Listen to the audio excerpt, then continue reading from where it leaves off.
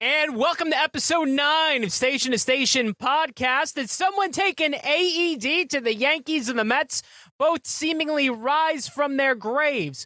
Plus, who threw a baseball harder, Brian or myself? All that and more coming up next.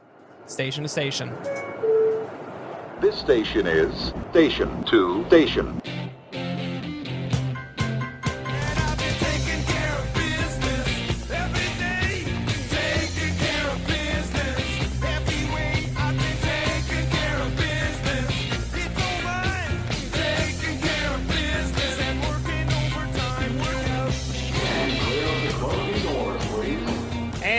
Good day, everybody. I'm John Presapio, joined along as always with Brian Sarnelli, Pat Lavin working the board for you. And guys, I think it's a little bit of a different feeling this week. I know, especially your Mets, my Yankees. How we all doing? We are back in the New York groove. There we go. You know, after a little bit of a hiccup, New York City. New York City. That is a long soundbite. God almighty. There it is. We are back. Everything is well in my end of the boroughs over in Queens. I'm sure you're feeling pretty good over there in the Bronx. Yeah. The mood of the station has been very doom and gloom of late. I don't think that is going to be the tone this week. It is amazing how quickly things can turn around. So a lot of fun baseball to talk about for both sides. So I've been nothing but optimistic all year long. I've been saying it the whole time. That's true. Yep. I've been saying it the whole time this was going to happen. Here it is.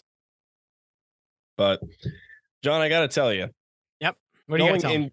Going into this this set of the Mets schedule, you just played like I said last week. We played the Tigers, you play the Nationals, and you kind of get your ass kicked by those teams. Then you have the Rays and the Guardians coming into town. Mm-hmm. And I'm looking at that, and I'm just looking at that 6-game stretch. And I said, we just got our ass kicked. This is where it's going to get ugly. And we talked about, you judge a season by how you kind of are looking around Memorial Day to get a real good feel for it. And the Mets needed to convince me that by Memorial Day that everything was going to be okay. Well, they go about losing the opening game against the Tampa Bay Rays. And everything kind of looked about the same as what we saw against the Nationals and the Tigers. And then out of nowhere, life. They actually have life to them. They win 5 in a row. They take the series against the Tampa Bay Rays. They sweep the Guardians. Out of nowhere, Max Scherzer's pitching phenomenal. Out of nowhere, Justin Verlander's pitching great. Francisco Lindor is coming out of his shell. They finally do the thing that we've been talking about for weeks and weeks and weeks, is call up these fucking kids and let them rejuvenate your lineup. Mark Vientos shows up. Francisco Alvarez is there. Brett Beatty. Then out of nowhere, Pete Alonso, the MLB home run leader currently, is still mashing and hitting clutch hits. And out of nowhere, everyone starts to come out of their shell and start getting their hits and starting to contribute. Brandon Nimmo with a big home run. Starling Marte finally woke up from his slumber that he's been in for the last 6 weeks. So it's like everything that I had to complain about the New York Mets within the last 5 games, they tried to make everyone look like a fool for complaining about those particular things. Yeah, they look great. I mean, really, they looked fantastic. As you said, in that doubleheader, you had Scherzer and Verlander, and I think all of us were just kind of holding our breath saying, oh, here we go. They're going to double duty, both lay an egg. And I mean, Scherzer, he worked. He earned that win for the Mets. He didn't look great. Let's not act like, he was Nolan Ryan out there by any means, but Verlander looked great. Verlander looked real good. And that's exciting. That's exciting if you're a Met fan. Scherzer, I think the jury's still out as far as what's going on with him, but Verlander, that's real encouraging. Also in that stretch, we're talking Mets pitching. Kodai Senga had probably his best start as a New York Met during that stretch too. Where out of nowhere, you're like, if you can get consistent dominance from him at that level, and those other two can kind of find their form a little bit, right? Out of nowhere, everything is okay. You know what I mean? Everything is fine. You're not drowning. You're not worried. Mm-hmm. But I think the victories and the excitement and the rookies being there and the never say die moments that took place over this last 5 games overshadowed how dominant Kodai was in his start, because I didn't hear really enough people talking about how good he was in that start with 10 Ks. But he was incredibly impressive. But the Mets lacked a what am I looking for here? They lacked an identity. That's what they really, really lacked. These first 6 weeks, these first couple months, they lacked who are the New York Mets. And I kind of could tell you all about who the 2022 Mets were, but the 2023 Mets didn't have that passion. They didn't have an identity. They had nothing to them where I was like, this is what makes this team special. And this was the first time. And obviously, let's be honest, John, 5 games is not that huge of a sample size, but it was against good competition.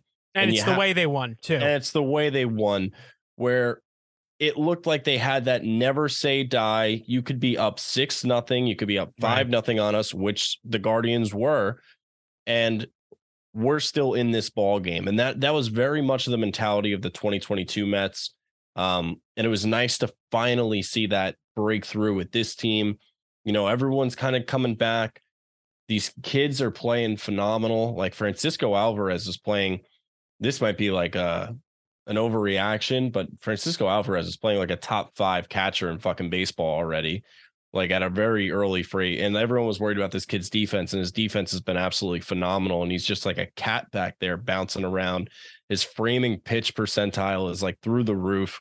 Like the kid's a stud, and then he's been getting clutch hits and big moments, and he already has over 4 home runs in his short time. So it's because he has Gary Sanchez, mentor. As his mentor. That's right. Gary Sanchez, by the way, played for the Mets, drove in a run.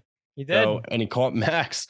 So that's and can we just calm down though with Scherzer saying, Gary, he can call a great game. Get out of here. What do you want him to say? I don't want to hear that. Just what do you want him to say? Gary was here today. All right, he's not going to say that. That's all that needs to be said. Everyone's always going to jerk each other off in the post games. You know that. It's part of being a professional. Do a little hanky panky. Did the Mets season, did it all turn around the moment they showed the Tampa Bay Rays logo on the scoreboard after the scoreboard went out? You could make that argument. Is this the new little twist? Because it seems like the Rays have been going in another direction since. And, the Mets have been electric since then. So I don't know. I feel like there's a lot of things that have helped the Mets out of nowhere snap out of this weird funk. So you kind of hope it lasts. They're finally over 500 again after that 5-game win streak. They get up to 25-23. They are currently off as we're recording right now. They have a trip out to Wrigley, which I always love when the Mets play out in Wrigley. I think it's just one of those fun series. I like seeing that ballpark. I like seeing my team play at that ballpark. So I think I'm looking forward to that. But I don't really know who to credit for this, because there's so many guys who have just woken up. Do you credit the baby Mets for coming in and making this team have some life? Do you credit just Pete Alonso just stepping up in big moments? Like, I don't know if you have a guy in the Yankees that you can use as a comp for this, John, but the Mets used to have this player by the name of Lucas Duda. And Lucas Duda hit a shit ton of home runs as a New York Met, but they always were in garbage time. Like Mets would be down 6-0. Lucas Duda would hit like a solo shot, or maybe hit like 2 solo shots in like a game that they got their ass kicked. And Lucas Duda was like the king of, I'm going to hit a meaningless home run. I don't think Pete Alonso has ever hit like a meaningless home run.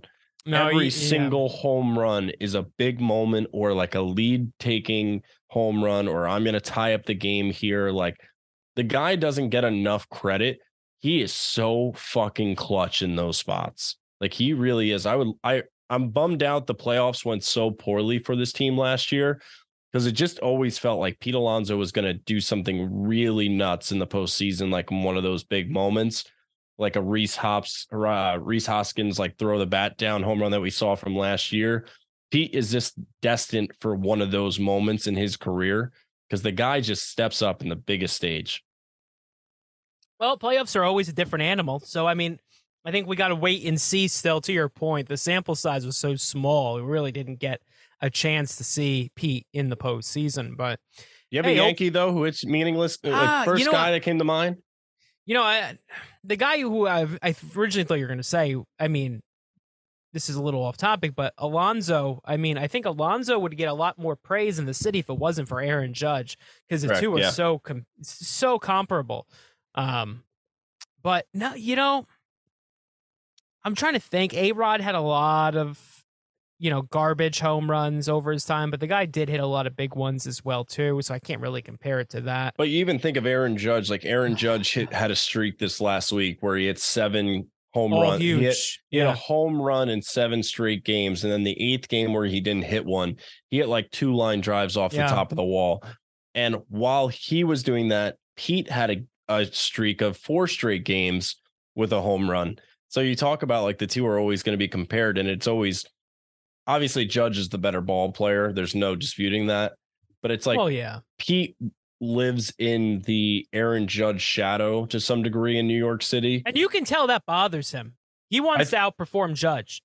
He does. He does. And I think Pete uses that, though, to make him play better. Yes, I agree. Pete wants to be the face of New York baseball, the New York Mets and all that stuff, but he doesn't use it in a negative way where Pete comes off as like an asshole or any way. He just is very passionate about the Mets, and he tries his hardest to get better every single time. Like, Pete is somebody that you can look at, and Pete has consistently gotten better every single year, offensively, defensively, and he tries to be the face of that. And he's just living in an impossible shadow, but Pete Alonso really deserves more love, I think, than he actually gets because of Aaron Judge doing that. But Pete is phenomenal and an absolute stud. Well, I mean, look at it, right? I think, Judge, it's not like he lives rent-free in Alonso's mind. I think Pete sees what Aaron does, and that motivates him, like you said,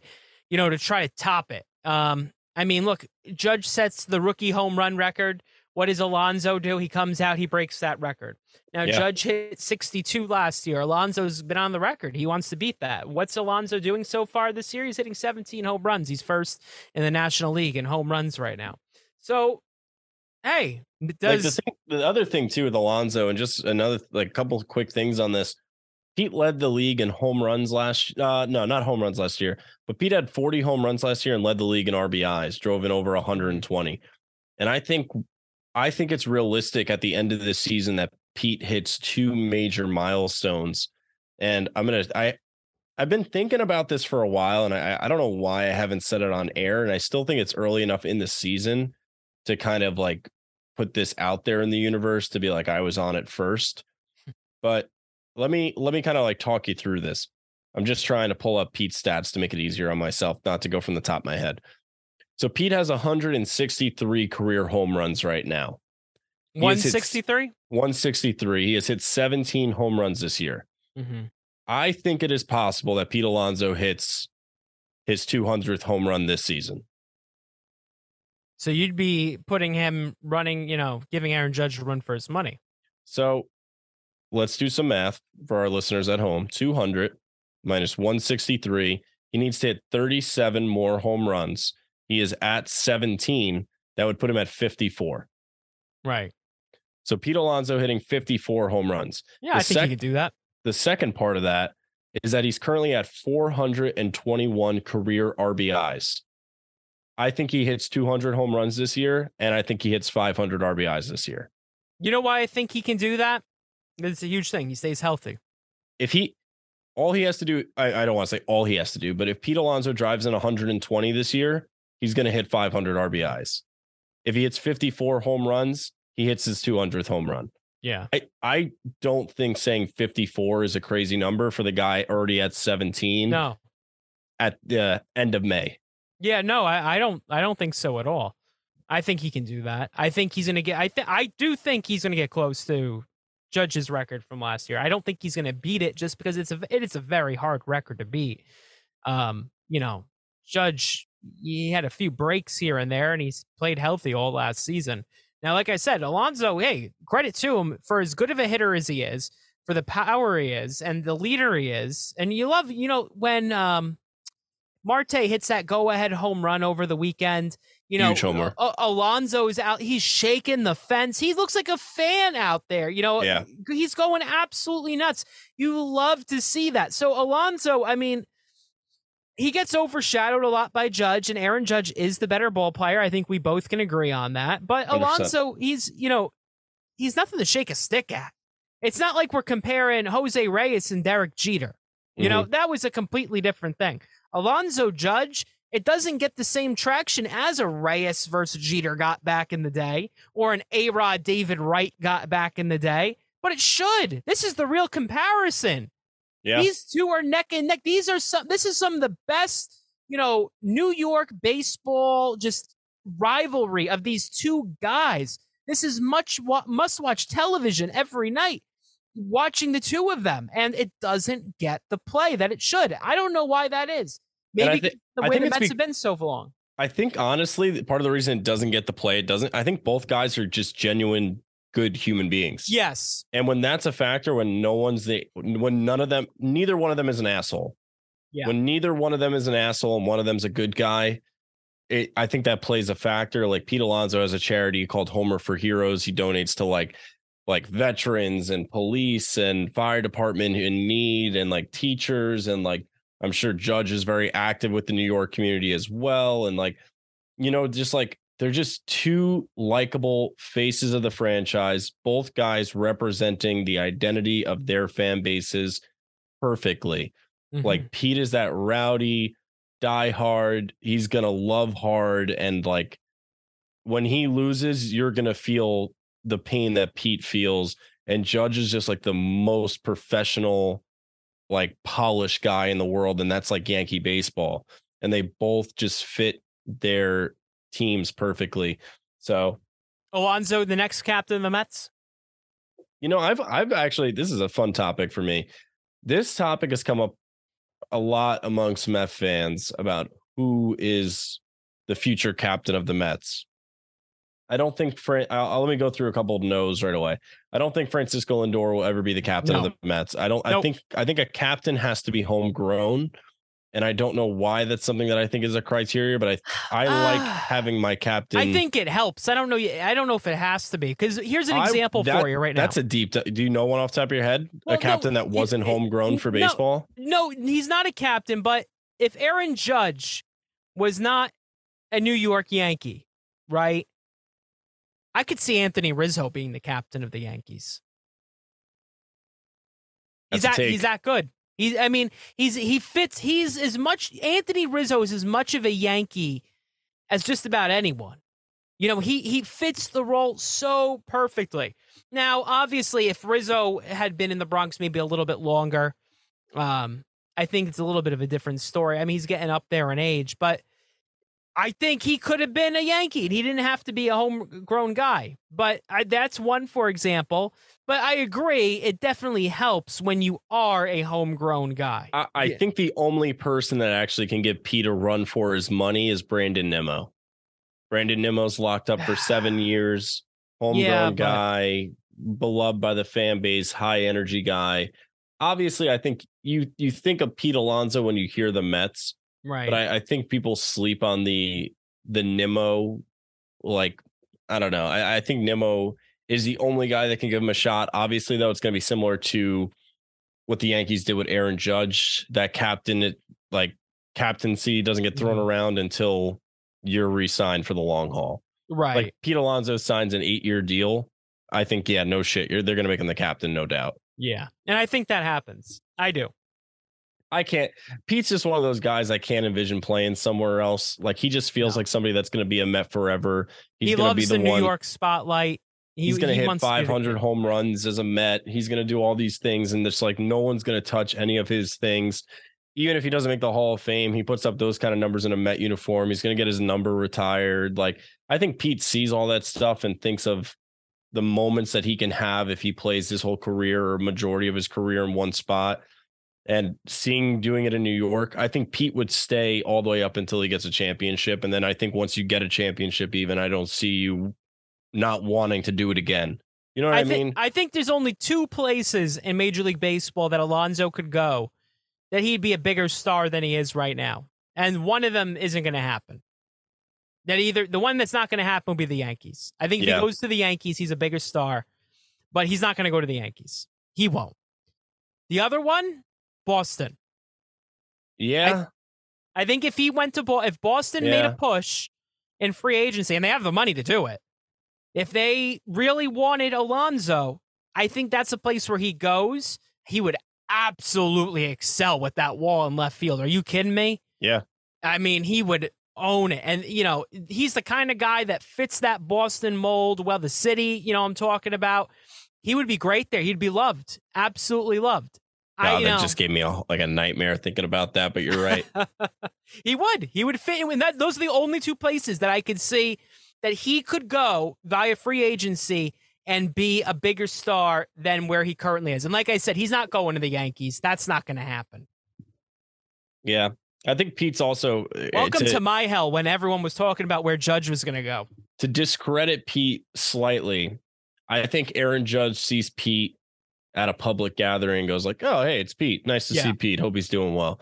I think Pete Alonso sees Aaron Judge and in his head is thinking like, God, what can I do to be fucking better than that guy? Like, what is that guy doing? Like, why are they talking to him first? Why aren't they talking to me? Like, what do I have to do? And I think he channels that in a great way to make himself better. I've never seen him ever use that in a negative way, but you just know it's what Pete's thinking.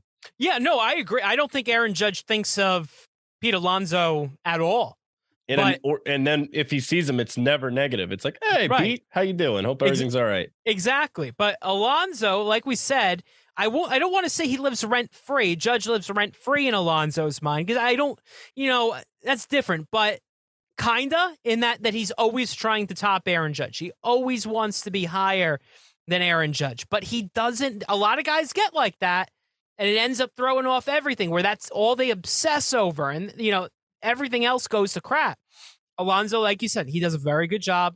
He goes out there and it elevates his game only higher. So, if you're the Mets, you sign up for that any day of the week. Yeah, you're just chasing greatness, and if you chase it, you're going to turn out pretty good yourself. But nevertheless, the Mets are okay, John. Yeah, the Mets are okay. They're a little bit better than okay right now. The Mets are doing good. We're not popping bottles. We're not. But the thing that happened is the sky is not falling. No. Everything feels like if they play like this, like they did over this last stretch, they're as good as anybody. And going into the season, everybody thought the Mets were going to be a very good team, a World Series contending team. And this was the first time we saw them play like a team that has a chance to compete for a championship. Now, do you throw something at the wall if Alvarez is demoted when Nito comes back from the IL? I will absolutely riot. I will be unhinged if they send Francisco Alvarez. I think they're going to. I don't think they'll do it.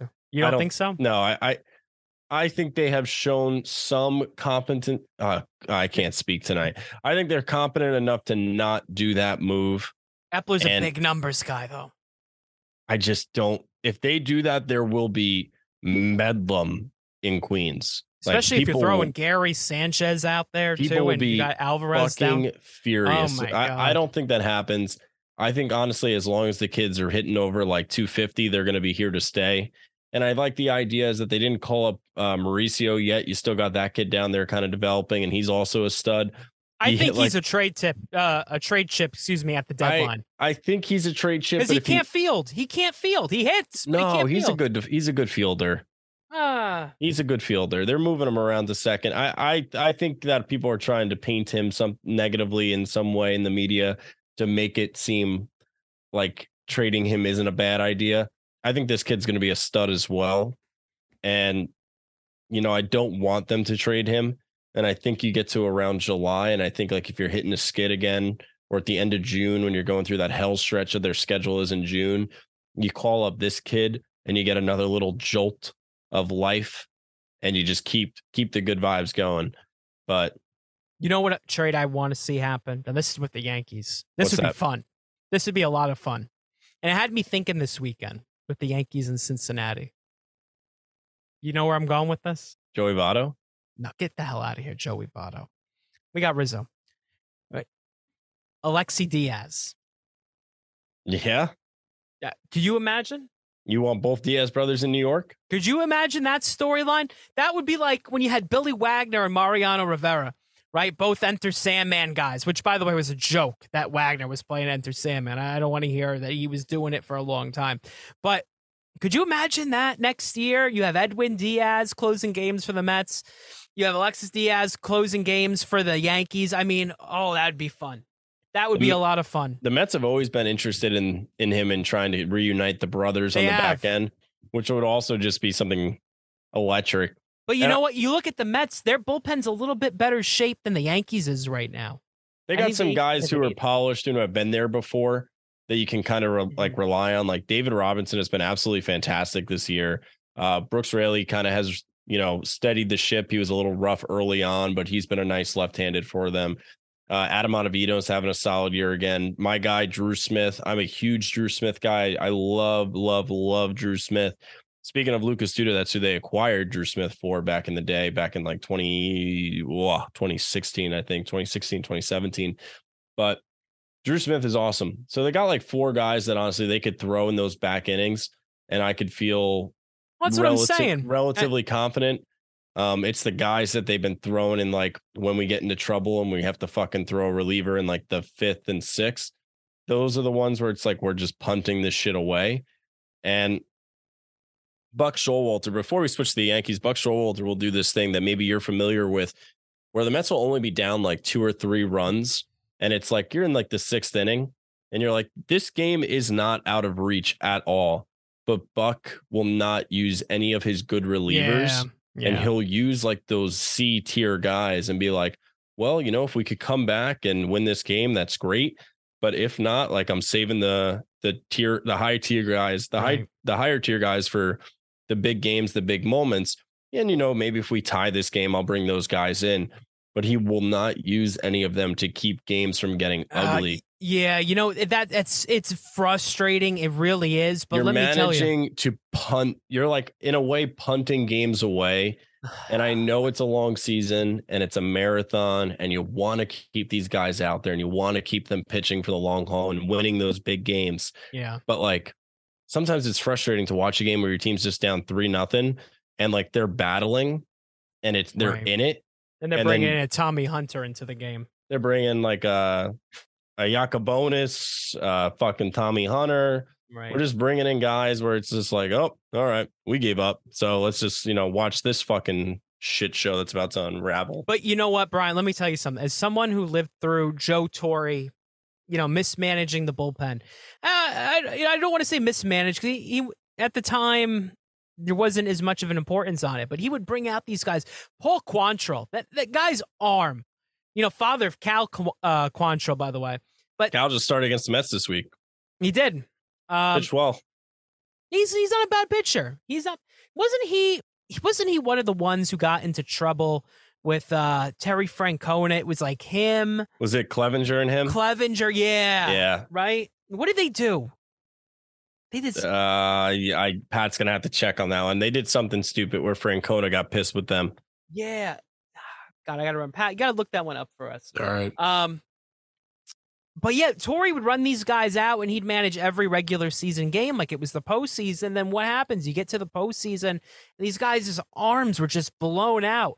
And the other thing, too, which is a little bit different now this year because you don't have as much in-division play, but I think the Yankees were affected hugely over the past few years where they're bringing out these high-leverage guys against, the same teams, the Rays, the Orioles, the Blue Jays, the Red Sox, and these teams keep seeing these, high leverage guys because they play in high leverage games, and you have a lot of those situations where you get down towards the end of the year, they're not as effective because the hitters have just seen them so much. Yeah, I think that's fair. I think that's a fair take. It's just sometimes frustrating to watch those absolutely. When you're watching May games get punted. I understand. That's why trade deadline acquisitions are so big. They really are so big. Because you get beefed up where it's like, good, every guy that we're putting out there is competitive and good by this point of the season.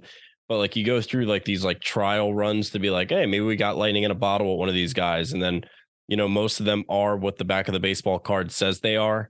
And you end up finding that out usually around Memorial Day, June, being like, hey, this is what this guy is this season. Please stop fucking us over. Or you need to replace him in July. Like you have now to look at that to replace this guy in July. Right. But that being said, that is the state of the New York Mets. You have a lot of positivity going on in the Bronx. I mean, just from afar, what Aaron Judge is doing. I was gonna say Aaron Rocks. Aaron Judge is doing is fantastic. Absolutely fantastic. Absolutely sensational. Aaron Judge is gonna be an all-time great. Just like an absolute all-time great, first ballot Hall of Fame kind of guy. And he's special. And I think he's starting to get to that upper echelon for me where I don't know if you know this about me, and this is probably going to be an unfavorable thing to say. I love greatness. I do. No, this is not like a weird thing, but I love athletes performing at the highest level and achieving historic careers. I think that shit is cool. So like Michael Jordan, that shit's fucking awesome. But Tom Brady, like I'm a Jets fan. But did you really appreciate Brady until he went to the Bucks? Yes, I did. Because I freaking hated him until he went to the Bucks. I hated Tom Brady for the damage he would cause when we played him. But to see somebody that was viewed as the greatest of all time still going out there and winning championships and just beating people with just that pure competitiveness, like that shit is so cool to me. And I this is even going to be lame, but like even like I'm not a LeBron guy, but when LeBron is in the finals, I root for LeBron to win because I like saying that I saw one of the greatest athletes of all time win like his 5th championship, win his 4th championship, win those things. I think I just like that stuff. So like I don't root for them necessarily in the regular season, but if like one of those like figures is in a Super Bowl or a World Series or an NBA Finals, I find myself pulling for them because I want to see greatness. You know, it's funny. Yankees.com has been doing this thing over the past week where they're asking players. No free ads. They're asking their players, to name their Mount Rushmore of Yankees. And you're getting a lot of answers, whether, Derek Jeter, Babe Ruth, and you're seeing some Aaron Judges on there too. And, it got me thinking, Aaron Judge, he might be as good as Mickey Mantle, and that's a name you don't throw around just loose. Mickey Mantle, right? There's very few people in this country you say the name Mickey Mantle to. They don't know, at least, he's a baseball player, even if you're living under a rock. And Aaron Judge, we might be witnessing this generation's Mickey Mantle. Now, Mike Trout was billed to be that. And I'll be honest, Mike Trout hasn't lived up to that billing. Mike Trout's been great. Don't get me wrong. But he hasn't performed up to, being a Mickey Mantle. And some of that's injury. A lot of that's injury. A lot of it's the situation where he is, out on the West Coast. He's on a horrible team, horrible ownership. They have no clue what they're doing. But I think there's a counter to that. I think Judge is Mickey Mantle. I think Mike Trout is Willie Mays. Some would argue, though, that Willie Mays was a little bit better than Mickey Mantle, depending on who you talk to. Yeah, I think, but that's what I mean. I don't think it's like that. I think you could have that conversation, though, with certain people around baseball and be like Mike Trout or Aaron Trout's Judge. Very good. And I still think there's still a decent crowd of baseball that would tell you they still would want Mike Trout. I think right now, if anyone were to say that, I have a problem with that. I really do. I don't think realistically right now you can choose Mike Trout over Aaron Judge. I'm sorry. I don't. What are you basing that off of? How do you I just think that's just how people would react. No, I know. I know you're not saying that, but that would be my reaction to someone I who would said also that. pick Aaron Judge, but I do think that if you put that poll out and had every single fan base answer it, I think it'd be 60-40 in favor of Judge. I mean, I would hope, again, right now, I'd hope that number would be a little bit higher. But are there going to be some who say that? Sure, because there's Yankee haters. The same people who wanted to give Ohtani the MVP award last year. Give me a break, okay? That's absolutely ridiculous. Ohtani had a great year last year, by all means.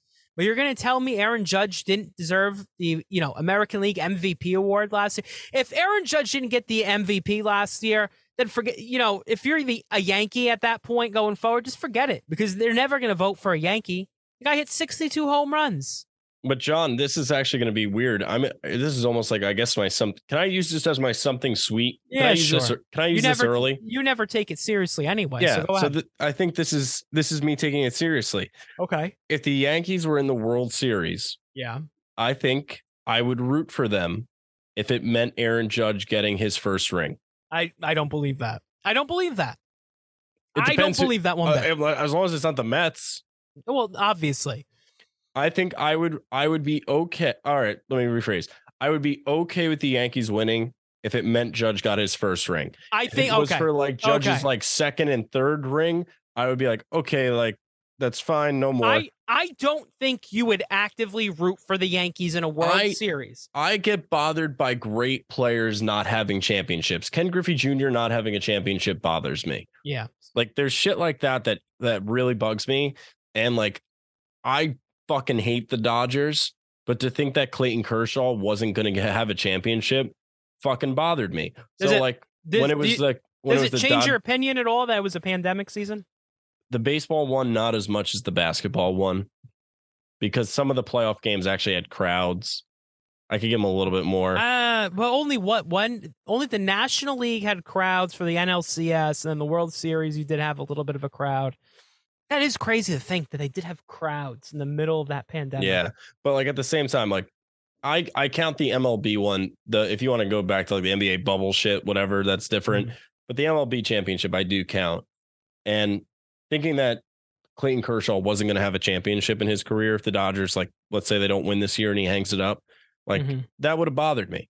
These are all-time greats who should have championships. Like at the end of the day, like when Mike Trout retires and he doesn't have a ring, like that will bother me. Listen, I said it the day it happened, and I'll stick to it. The biggest mistake Mike Trout made in his career was signing that extension with Anaheim. That was such a foolish decision. I don't know who was in his ear and said sign that deal, but he's just signed away his career essentially. He's living in baseball purgatory, and hoping to be traded at this point. Ohtani will not make that same mistake. No, he's out. He's out. Now the Angels are starting to begin their fall a little bit here. They're 4.5 games out. They're 5-5 in their last 10. The Astros are finally getting hot, of course. And then you have the Rangers, who've been exceeding expectations here. So think about the Rangers. The 2023 Rangers are the 2022 New York Mets. They're going to be that team that just like they're going to be winning the division all year long. Yeah. And then the Astros are going to get hot just enough at the end, win the division, and then the Rangers are going to lose in the first round of the playoffs. I mean, the Astros are only one game out right now, so I think. Yeah, but I think the Rangers this weekend, the Astros will have first place. I don't know. I kind of like this Rangers team enough. I think I said that before the season started. I like this Rangers team. I think they're gonna be pretty good. They're gonna make the playoffs, I think, and I think they're gonna be competing for the division all year. And I think they're gonna fall short in September. I don't think Houston like runs away with this division this year. But my point being is that Anaheim's starting to begin their annual free fall a bit here. It'll be interesting to see if this continues. Ohtani's going to be shipped out. Where does he go? You cannot make the same mistake that the Washington Nationals made with Bryce Harper. I think that was one of the biggest fumbles ever, where they knew he wasn't going to re-sign. They had teams trying to trade for him at the deadline. Yep. They did not move him, and then they did not offer him a contract extension. And it's like, the prospect haul that you would have gotten by sending Bryce Harper to a World Series contender would have been fucking massive. Well, and I think that played into their decision with Soto too. You just can't fucking do it again. Right. And I'm happy to see the Nationals have learned from that, I guess. I thought about the 2019 Nationals the other day. 2019 Nationals were fucking stacked. They were stacked and a phenomenal fucking team of young, controllable pieces. Well, and Strasburg was healthy for the only time in his career, too, Yeah, and obviously the Strasburg thing blows up in their face. They pay the guy after he wins them a World Series. And I mean, you have to pay him in that situation, but you get fucked by the contract. But like, man, if they could have just locked up Bryce Harper the year before and then fucking had Soto and Trey Turner and just had those fucking guys all together with that nice little offensive core and just kept like signing big pitchers, they would have been fucking great. Well, it'll be interesting to see what the Angels do with Ohtani. Here's one thing we do know is that now that the Wilpons have sold the Mets, Artie Moreno is the worst owner in Major League Baseball.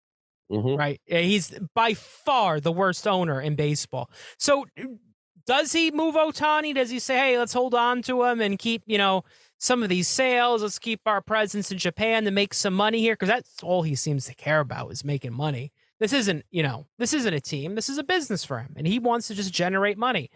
And that you hate that. You hate that as a fan to see that. I hate Moreno. I do not like the Angels. I hope they get sold. Don't forget, the Angels' success in the early 2000s, that wasn't under Moreno.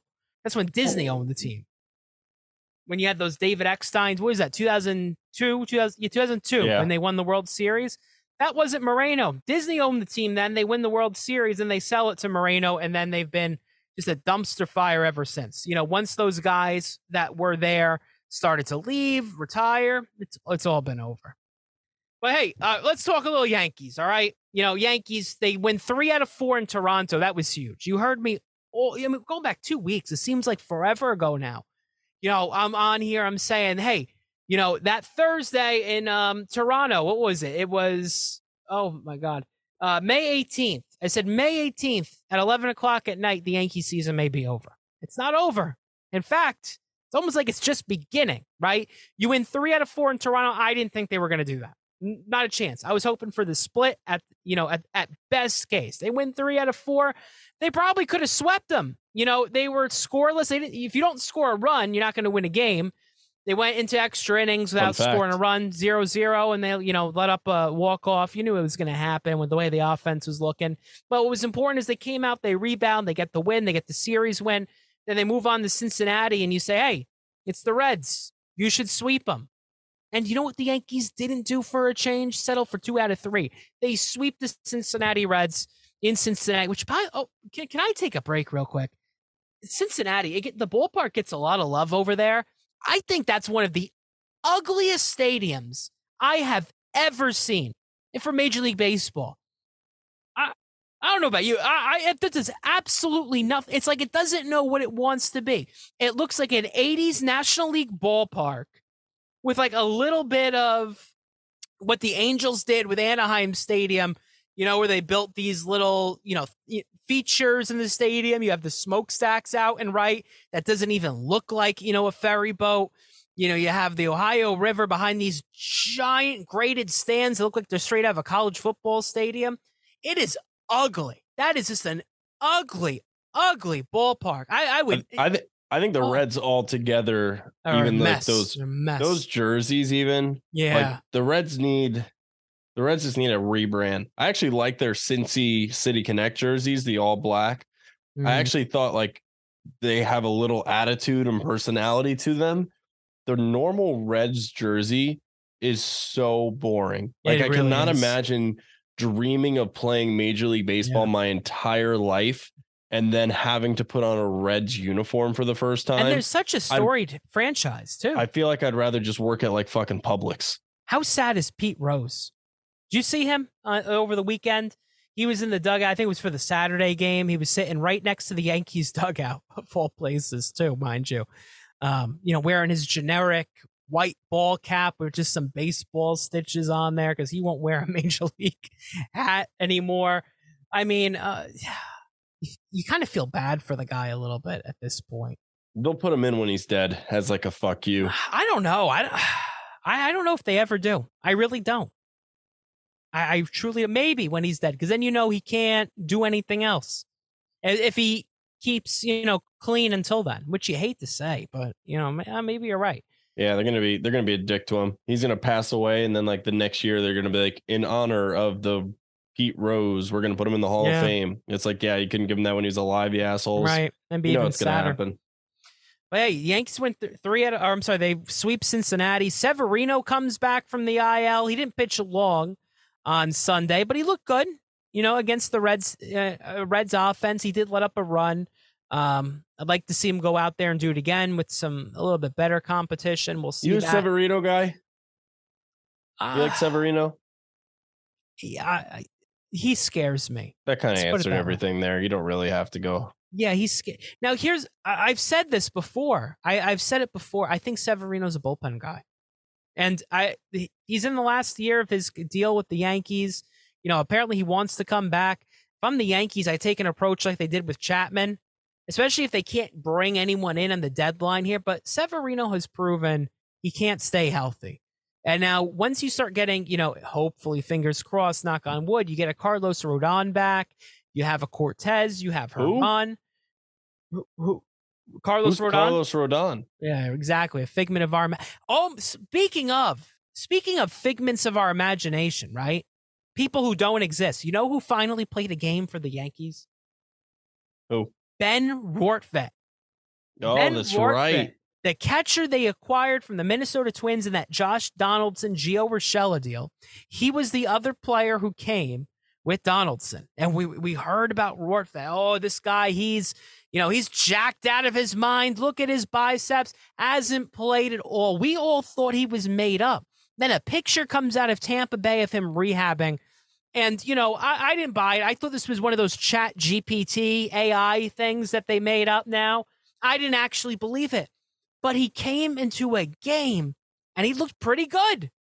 He looked pretty good, Brian. Now, if Rortvedt, if he's something, you got a very tough decision coming down the road here when Jose Trevino comes back from the IL, right? That would probably lead you to believe that Kyle Higashioka is the odd man out. And speaking of odd men out, how do we go this long?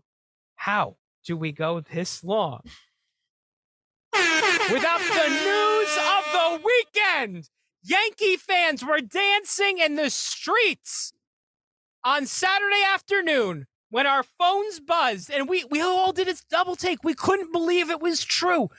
We thought maybe Hal sold the team to Aaron Hicks, but no, we couldn't. We had to read it like 5 times over. The Yankees designate for assignment Aaron Hicks, and that spoke volumes to me.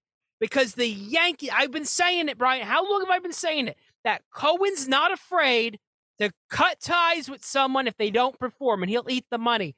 Well, what does Hal Steinbrenner do? What does Brian Cashman do? They trade with the Red Sox of all teams to bring in Greg Allen, and they designate Aaron Hicks for assignment. Now, what this means to me is one thing here, right? You trade for Greg Allen. Now, people are out there saying, obviously, they weren't going to do anything with Hicks until they found a suitable replacement. Don't tell me Greg Allen was the suitable replacement for Aaron Hicks. Now, he's a replacement. Don't get me wrong, and he does check a lot of boxes. He's a guy who's used to coming off the bench. That's big. He's got a lot of speed, and you love that this year, right? And you have Volpe, who already has great speed. You have this guy in there, Greg Allen, as well, too. He's a pinch runner. And it proved dividends on Saturday in the extra inning game as it was.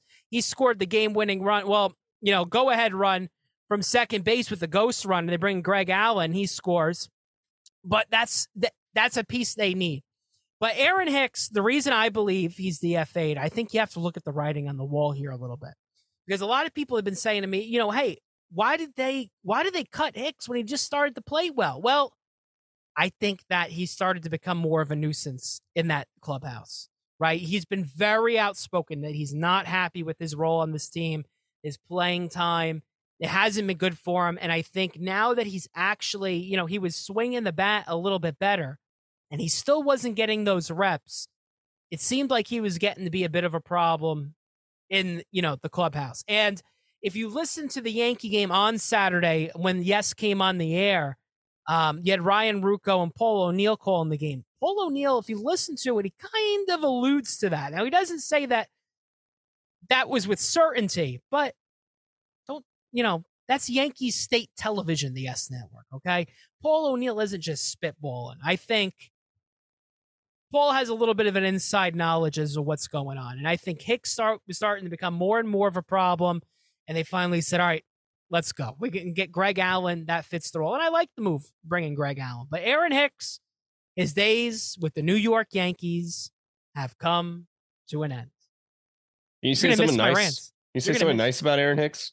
Yes, he handled it well. No, He did. He handled that's it not well. nice. That's not nice. What? I don't You know. saying what do you the want to Yankee- compliment his No. credit score? I don't know. No, What do you you're want saying to the say? Yankees fired this guy, and you're telling me after an 8-year career with the New York Yankees and some decent moments over that 8-year career, the only thing that you have to say to this man is he handled being fired well. Yeah, I don't have much. I mean, there was some good moments. His What home about run. thank you for blank? Thank you for taking $40 more million over the next 2 years while you play golf, Aaron. What is the biggest moment in Aaron Hicks Yankee history? Probably the game-tying home run against the Astros. That was, I think, last year. Or you go back a few years, that catch he had in Minnesota, games on the line. I want to say it was 2019 or 2018. His extra inning game in Minnesota. I want to say Chad Green was pitching. I could just picture, that clueless face of his after a big line drive in between left and center, and Hicks laid out, makes the game-winning catch. One of the better catches you'll ever see, as a matter of fact. But all right, thank him for that catch. Yeah, thanks. Thanks for the memories. All right. I enjoyed it. And thank you for, now lowering my blood pressure a bit. You're going to miss the rants. What team you think he goes to? He's not done. No, he's not done. He'll find. In fact, I think actually he gets picked up on waivers. I think the Yankees end up trading him. I don't think it's going to be a release. I hope he goes somewhere where he can thrive. I hope he can go to, What if he goes to Boston and haunts you? What if he just fucking turns it on in Boston? It pissed me off. If he goes anywhere and he turns it on, it's going to piss me off a little bit. But he wasn't going to do it with the Yankees, and he had to get out. It was time to go. It was never going to work. It was never going to work here. He needed to get out. Can I make you feel better? Yeah. I'm looking at this stat right now. I think this is pretty crazy. We're looking at Aaron Judge through his first 37 games played this year. Okay. Compared to last year, his first 37 games. Home runs last year, he had 14 home runs at this point. This year, he has 13. Last year, he had 30 RBIs. This year, he has 29 RBIs. Last year, he had 32 runs scored. This year, he has 30 runs scored. Batting average is a little 25 points off, but OPS is basically the same. So you're saying there's a chance? He's basically repeating what he did last year, which everyone's like, this guy's going to have a huge drop off and no way he could keep playing at that ridiculous level. Well, through the first 37 games, the first quarter of the season, he's still playing at this same ridiculous level, which don't is just forget he missed 10 games. Nuts. He didn't do that last year. He's missed 10 games. Okay, but this says through his first 37 games played. Okay, so this game's played. This factors that in. Yeah. Okay. Maybe listen, you fucking idiot. Oh, well, you said a lot of fucking things. What, you want me to remember all of it? Hey, so let me, before we say something sweet and wrap it up here. I already said something sweet. You want more? Well, I got something sweet to say. Before I say something sweet and look ahead, wrap things up, I want to talk about a little something that happened over the weekend, Brian. Okay. Now, what do you want to talk about? Brian and I, if you listen to Station, you might have remembered from a few weeks ago, we had a conversation. We said a little, argument that we said, well, Brian said neither of us could pitch in the 70s. Neither of us could hit 70 miles an hour if we tried. And I said, no, we probably could come close. And then he said, I know I can throw harder than you. He goes, if accuracy isn't an issue, I'll throw harder than you. And I said, no, you won't. So what happened? We go out, we buy a radar gun. We went out to the field, and we put it to the test. And now I don't want to give any spoilers, but the best man won. And that was good. We love to see that. We love to see it. And if you haven't seen it yet, go to our YouTube page, S2, letter S, number 2, Station Pod. Give it a look. The name of the video is We Tested Rosin with Alcohol and Sunscreen. And spoiler alert, we test rosin with alcohol and sunscreen. And I think we were a little bit impressed by the results of what we saw as well, too. It's a video. It's a video. It absolutely is. Make sure to check it out. It's a good video. It really is. Make sure to look at, like I said, the best man won. It was a good one for sure. We love that when everything happens the way it should. Give it a like. If you haven't followed us on YouTube, S2 Station Pod, make sure to subscribe, ring that notification bell. Also check us out on our socials. We're on Instagram, TikTok, and Twitter. Same thing. Letter S, number 2, Station Pod. Follow us on all those. We're very active, especially on YouTube. So you want to follow that and go along. All right. So let me give you something sweet. Okay. My something sweet for you. How about Verlander and Scherzer over the weekend, right? Like I said earlier, you have a doubleheader, and going into it, you're thinking worst case scenario by far. You're like, oh, here we go. Just based on how they go. As I said, Scherzer, he toughed through it. It was a battle. He worked through that start. He came out. He gave you everything you wanted and more. It was one-run ball Scherzer threw. And then what happens? You have Verlander come out as well, too. Verlander, I mean, he looked every bit the Justin Verlander that you signed. You love that. And I thought he was. I got a little scared after the first 2 starts. I'm like, if you're getting 50 cents on the dollar now with Verlander, you'll be happy. And I was just figuring age, but he made me eat my words. Now, again, that's a start against Cleveland. It's not like they're playing the NL All-Stars by any means here, but he looked good. I loved it. Hey, the Mets, if those two start pitching, the Mets are going to go off. All right. It's plenty of reason to be optimistic as a Met fan. So hats off. Good job. Scherzer, good job. Verlander, a great job over the weekend for the Metropolitans all around. Now, speaking of the Metropolitans, as we say, they take 2 out of 3 against Tampa, sweep Cleveland. They're off tonight as we record this. Monday, May 22nd, and they hit the road. We got a 3-game set with the Chicago Cubs running through Thursday.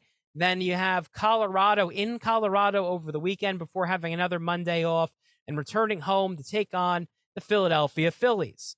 On the other side of town, the Yankees are finally coming home. This is a big series they got coming up. They're hosting Baltimore for 3 games in the Bronx, all 3 at night. You do have a prime game sprinkled in there just to, tick everyone. Can this stop, by the way? Can this stop? This whole, I got to have 9,000 different streaming services to watch a friggin' baseball game. Listen, the Yes Network's one thing, right? But now I got to get friggin' Peacock. I got to get Apple. Prime, right?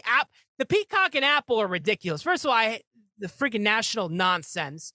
But sounds like a children's book. Yeah. Oh my God. The Peacock and the Apple. And the Peacock, it's at the crack of dawn on Sunday too, which, it's a little bit inconvenient, but I do kind of like the 11 o'clock start on Sunday because by the time the game was over, it's just almost 2. You're able to go out, do a few things. When you have that 1 o'clock game, especially if it drags on, it's late on Sunday, you don't want to go do anything. So that was nice, a little bit. But again, I got to get another subscription service. Really? Major League Baseball, you're trying to grow the game. Meanwhile, you have this nonsense going on. You still have blackouts left and right. Get rid of the blackouts. Let's stop with all the add-on services. Enough. Enough's enough. We got to figure this out. If we're going to start transitioning to digital, let's get all of our balls, in a row here. Jesus.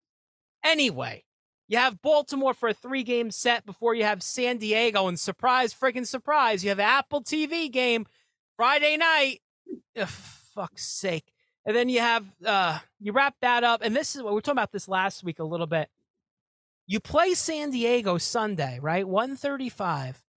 And the very next day, Monday, you're in Seattle. You're going across the country, and you don't have an off day. When the hell is this a thing? Now, I've never seen this before, but all right, let's keep it going. Yeah, you got Seattle then after that. Yanks look to keep improving. They got to win this series against Baltimore. Don't let San Diego be a letdown series. They haven't been playing great, but don't take them lightly. You have to go out there, win at least 2 out of 3 from San Diego. All right. You're laughing. What are you laughing at? Nothing. Jeez. I hate Apple TV, okay? I hate the Apple. I hate the Peacock. Enough streaming services. And with it's not just baseball too. Fucking everything. I'm going to have a different streaming service. Pretty soon, the past gas in my house, I'm going to have to subscribe to like TLC Go. You know, like, Jesus.